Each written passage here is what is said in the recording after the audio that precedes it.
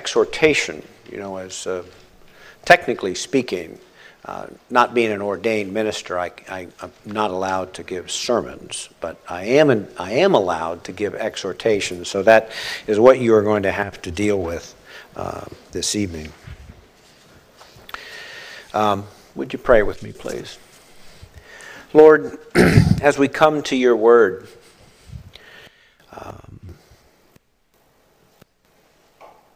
help us to dig into it. Help us to understand the unimaginable. Help us to comprehend that which is almost incomprehensible. Help us to revel in your majesty. Help us to walk in the blinding light of your truth.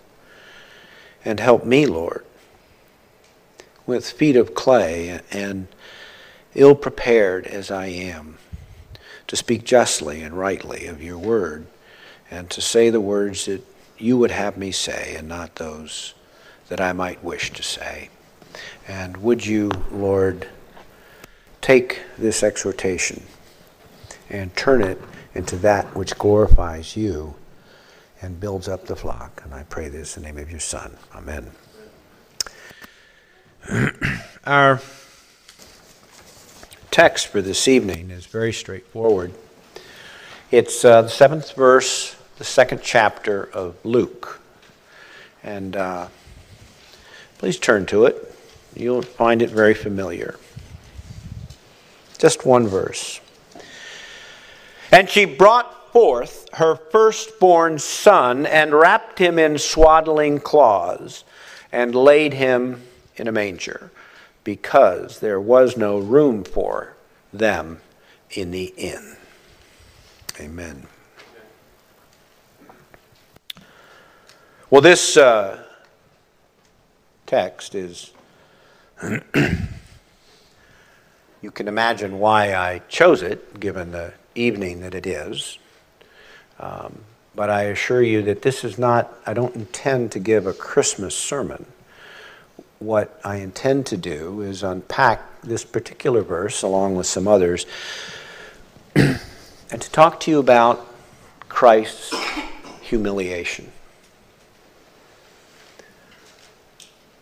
Now, this particular verse is remarkable in its simplicity. It's very straightforward. It's a narrative. It's not difficult to comprehend. It has taken on a mythical status among many people, and it is compelling as a narrative.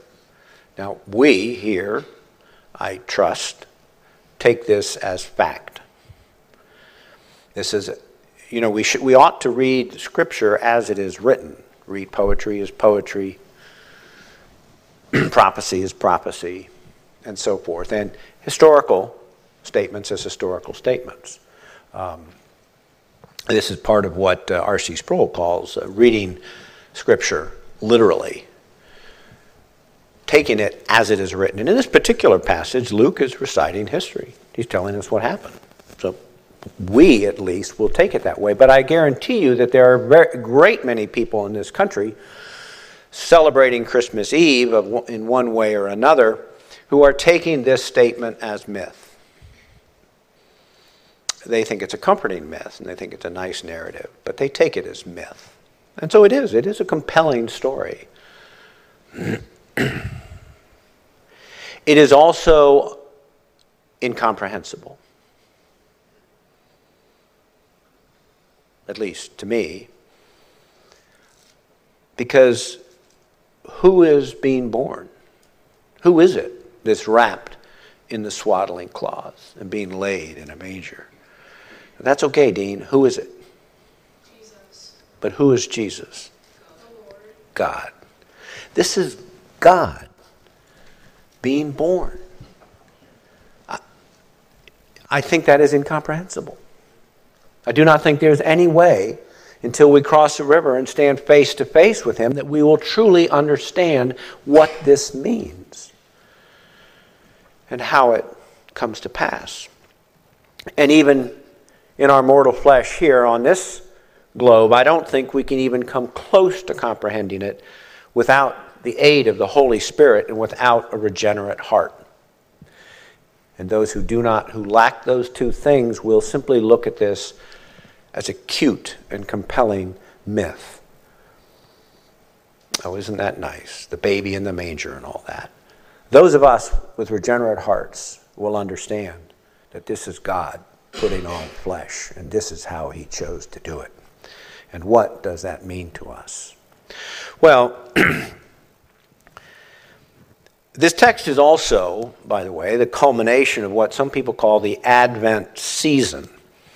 And I want to touch on that first. And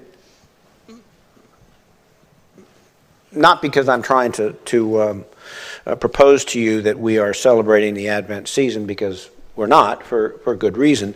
But to understand what is happening in this verse, I think we need to back up for a minute and consider Advent.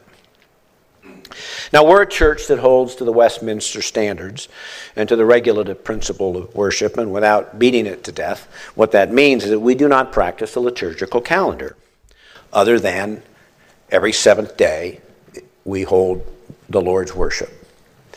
And that's it. That's our liturgical calendar, because that's what the Bible presents to us.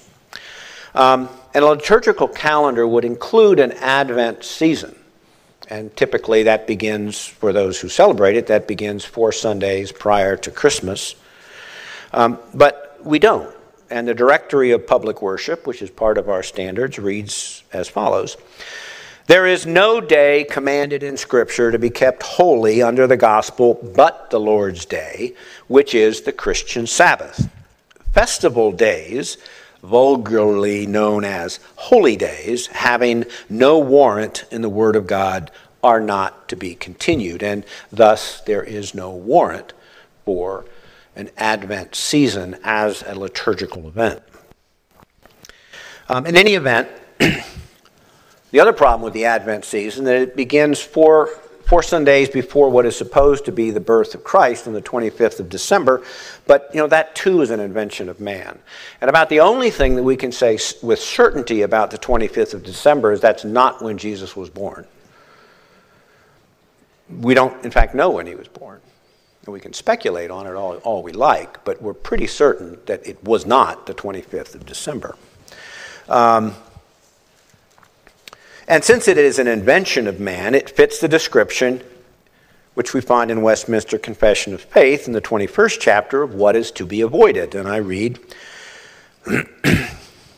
"He," and in this case we're talking about the Trinitarian God, "may not be worshipped according to the imagination and devices of men, under any visible representation or any other way not prescribed in the Holy Scripture." Well, Josh's sermon this morning spoke much more eloquently than I ever could about the demands of an unpolluted faith and the problems that such things as Advent season and Christmas worship bring into our faith. And the 21st chapter of Westminster Confession is pretty clear. And I will sort of skip over the proofs on that, but they are available to you if you want to look into them.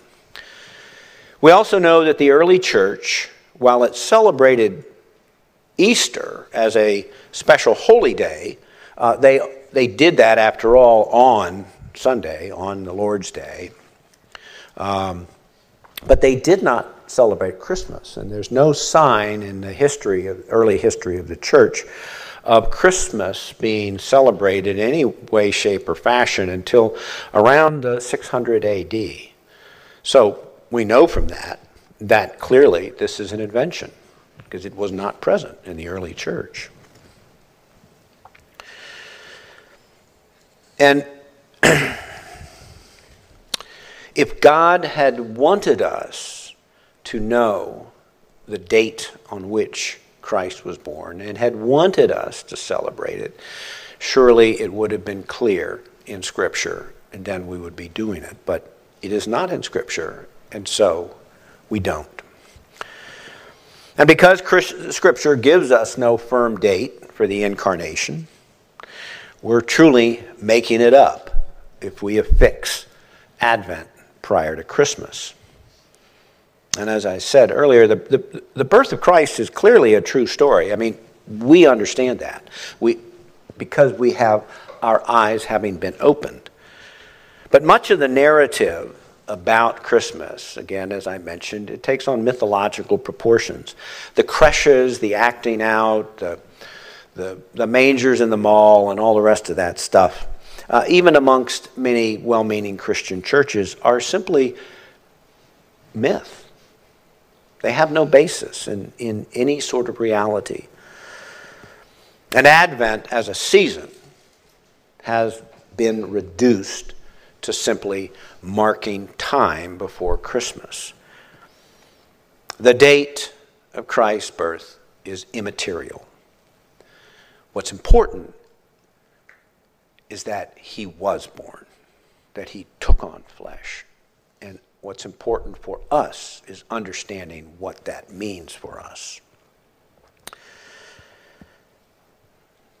Now, setting aside the placement of the Advent season in a liturgical calendar and the question of the value of a liturgical calendar at all, the Advent season of today bears little resemblance to what was practiced by medieval Christians.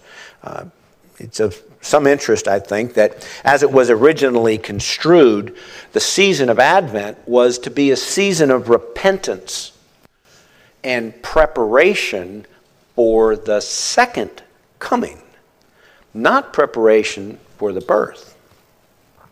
It was not supposed to be a countdown to Christmas, but a solemn recognition of his certain return. And the clue to this is the Greek word for Advent is parousia, which means, at least within the New Testament context, it means literally second coming. So the first coming, of course, was the incarnation, as John writes about it in the 14th verse of the first chapter. And the Word became flesh and dwelt among us, and we beheld his glory, the glory as of the only begotten of the Father, full of grace and truth.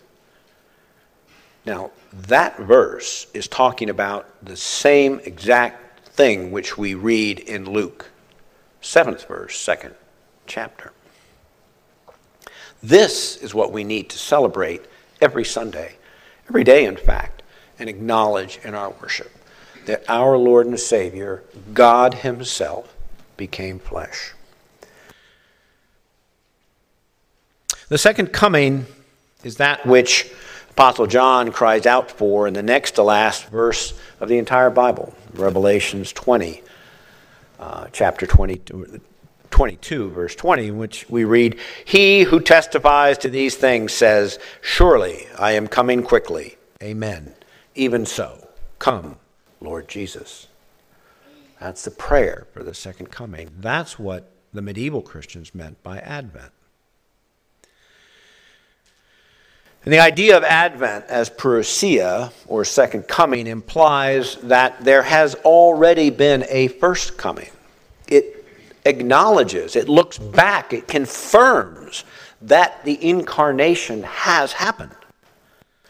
And then it looks forward to that which will happen in the future. And that tension between what has already happened and what is yet to come is embedded within this medieval idea of Advent. And properly understood, and not placed inside of a liturgical calendar, but just understood as this tension between what's already happened and what is yet to come, I submit that we ought to have Advent in our heart every day and not dismiss it as I am explaining it here. This is an appropriate attitude for us to have, not just for every day, and not just the 4 weeks before Christmas. But now let's turn specifically to what we mean by incarnation. What is this thing which the Advent confirms, the incarnation? And essential to the idea of incarnation, to the action of the putting on of flesh, without which there would be no second coming. Indeed, If there is no first coming, then there will be no second coming. Essential to this is the humiliation of God. And this is where I'm almost at a loss for words. It is his humiliation that sets the stage for everything that follows and for our very salvation.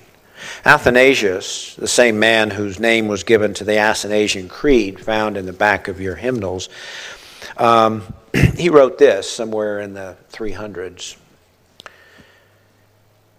He, and he's referring here to Christ, he manifested himself by means of a body in order that we might perceive the mind of the unseen Father. He endured shame from men that we might inherit immortality. In short, so many are the Savior's achievements that follow from his incarnation that to try to number them is like gazing at the open sea and trying to count the waves. Athanasius sees in the incarnation the act of humiliation. My sense is that the modern church, particularly in this country, does not look at it like that.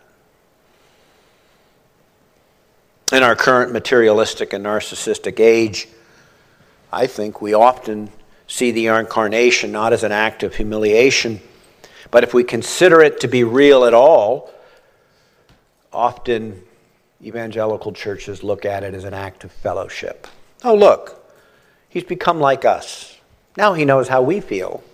How nice. He can understand our pains and our anxieties.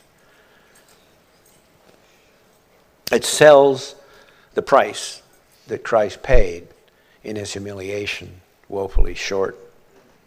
Paul writes in Galatians 4:4, "But when the fullness of time had come, God sent forth his Son, born of a woman, born under the law, to redeem those who were under the law, that we might receive adoption as sons." The incarnation was essential to our salvation and to our adoption as sons of God. How can that be? Consider the humiliation of a potter becoming the pot. Imagine that that's even possible. Consider his humiliation in being born a human, in being born a creature fully human. While he certainly was still fully divine, as a baby there in the manger, he was covered in sweat and blood, born amidst stinking animals, not cute little camels and little boys and girls dressed up as shepherds, but he was born in about as squalid a condition as you could imagine. I am so grateful, as an aside here, for my opportunity to visit Christians in Africa, because Africa is very close to the Old Testament. You have not seen squalor until you have seen African squalor. You don't know what it means. And yet, they have such faith. And it means that Christ can be incarnate in the most desperate of circumstances. And that certainly was the situation for Mary and Joseph in that stable. Consider also what it means for the immortal to become mortal. Or the lawgiver, the one who created the law and gave the law, to suddenly put himself under the law. Or of the sinless to come to live under the law, subject to it, and to live brushing shoulders, eating out of the same pot, living and breathing with those who sin by their very nature every day of their life. And that's where he came. That's what he did. And why did he do it? Consider the holy. And you know, you have heard the concept of the holy preached and taught from this pulpit many times, and the idea of the holy is that which is without blemish. You cannot be sort of holy. It doesn't work like that. It's one of those words that it's like being pregnant. You know, you can't be kind of pregnant. You either are or you aren't. Holy. You are either holy, completely, utterly holy, or you're not. And we, of course, are not holy. And yet he was, and he came and lived among the broken. Who among us will voluntarily subject themselves to the least bit of humiliation? Who would do it? I mean, ask yourself.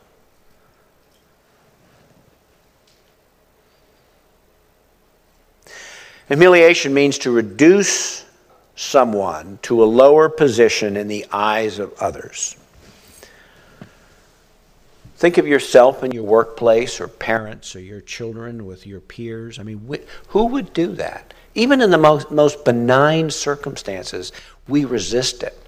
And perhaps we do. I mean, every now and then, maybe we fess up and we say we're sorry, or we give something back, or we whatever. I mean, maybe we do in some small way humble ourselves. But consider what it would mean for Christ to humble himself for us. And we are simply not made to do it. Our very sinful nature, our resistance to God is found in our inability, our unwillingness, our resistance to being humbled.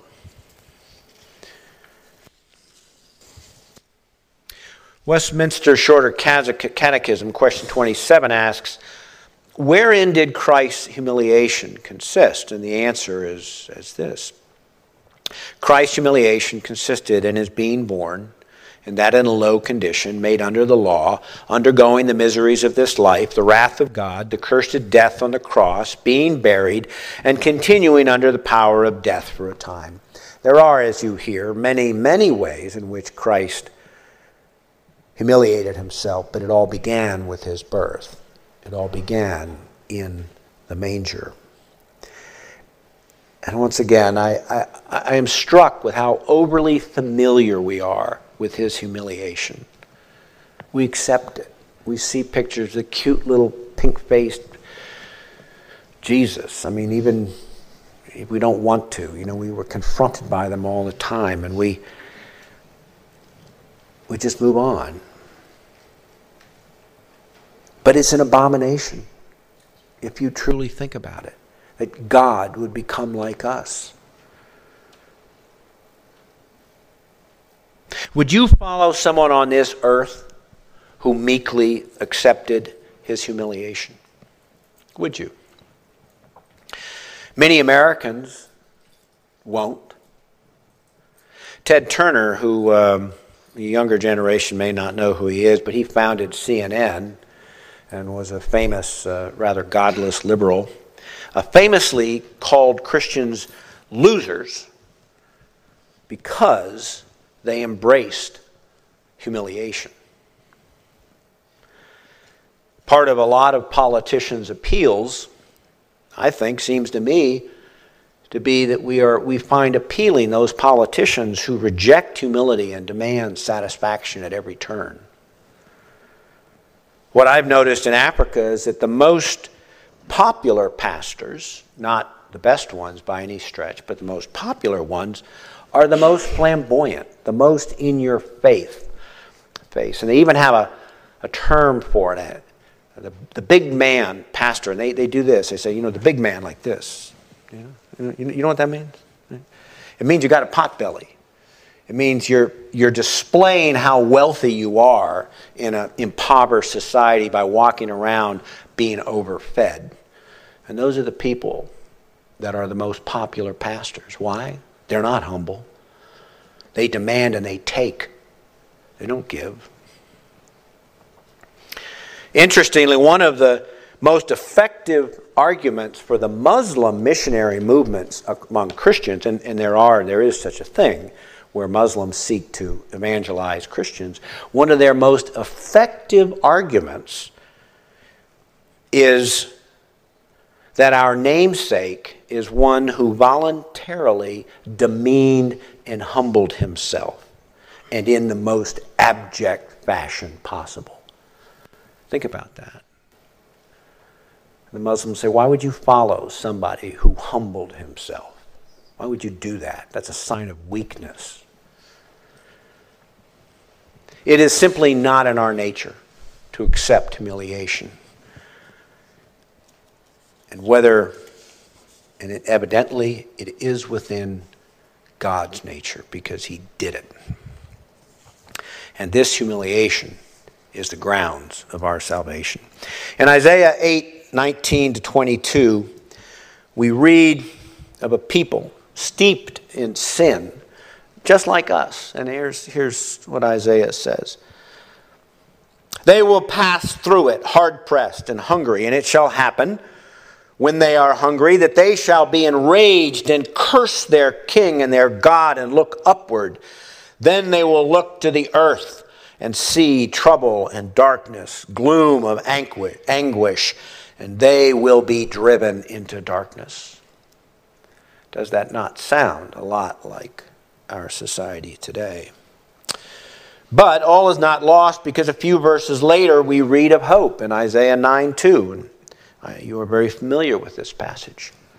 The people who walked in darkness have seen a great light. Those who dwelt in the land of the shadow of death, upon them a light has shined. Well, who is this light?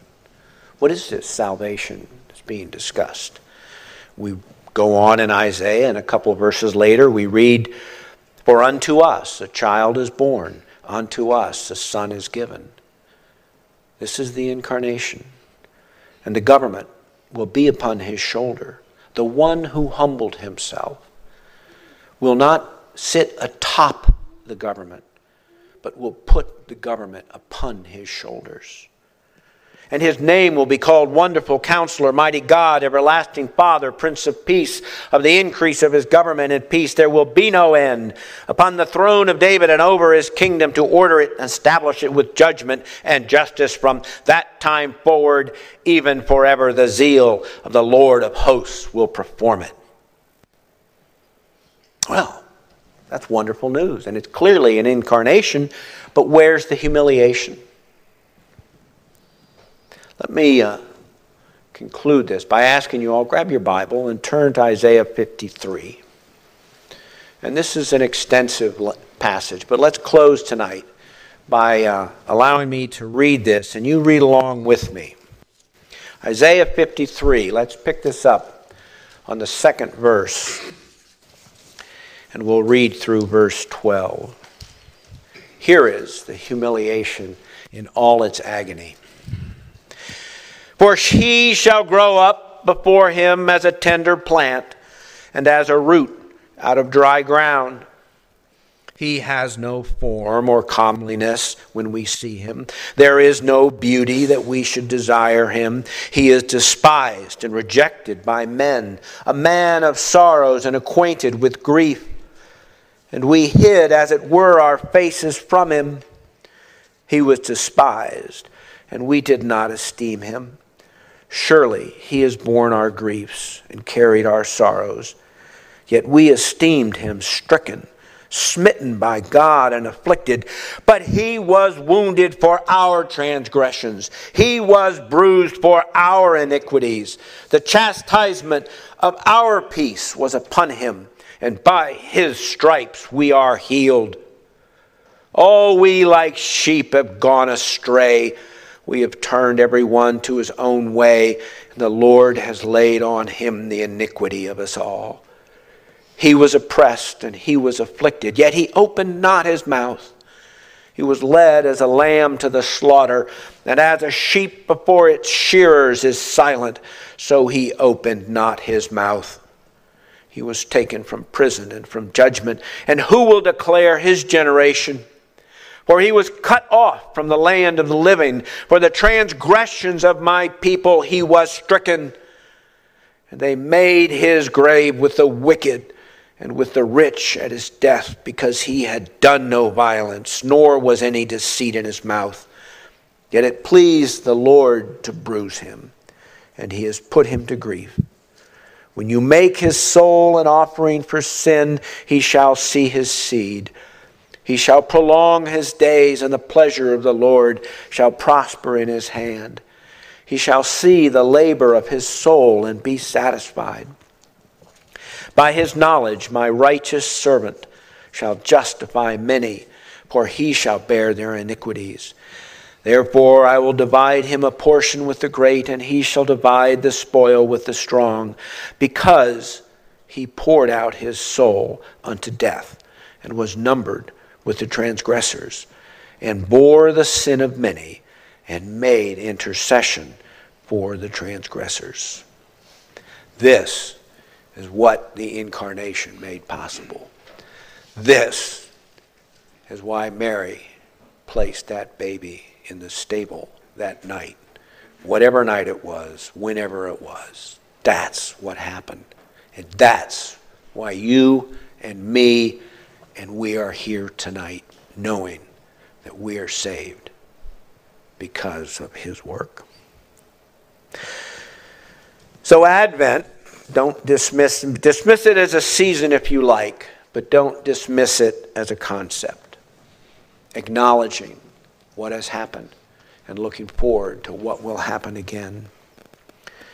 It's not about wreaths and candies and Hallmark platitudes. We know that. It's about celebrating the incarnation, acknowledging his humiliation for our sakes, looking back to the birth and forward to the second coming and our subsequent resurrection as creatures made whole and clean through the humiliation and the exaltation of Christ, the work of the Holy Spirit and the love of the Father. Amen. Let's pray. Well, Lord, as we depart tonight and as we engage in whatever festivities and Christmas celebrations we have, which are all well and good, Lord, remind us, Lord, that you came in humiliation. You lived among the dung and the debris of a stable. You walked barefoot in poverty, and you died in agony, and you did this for us. And that was not a sign of weakness, but a sign of inestimable strength. And we are your flock. We are your people. And that strength, that assurance, is now attached to us because we call ourselves Christians.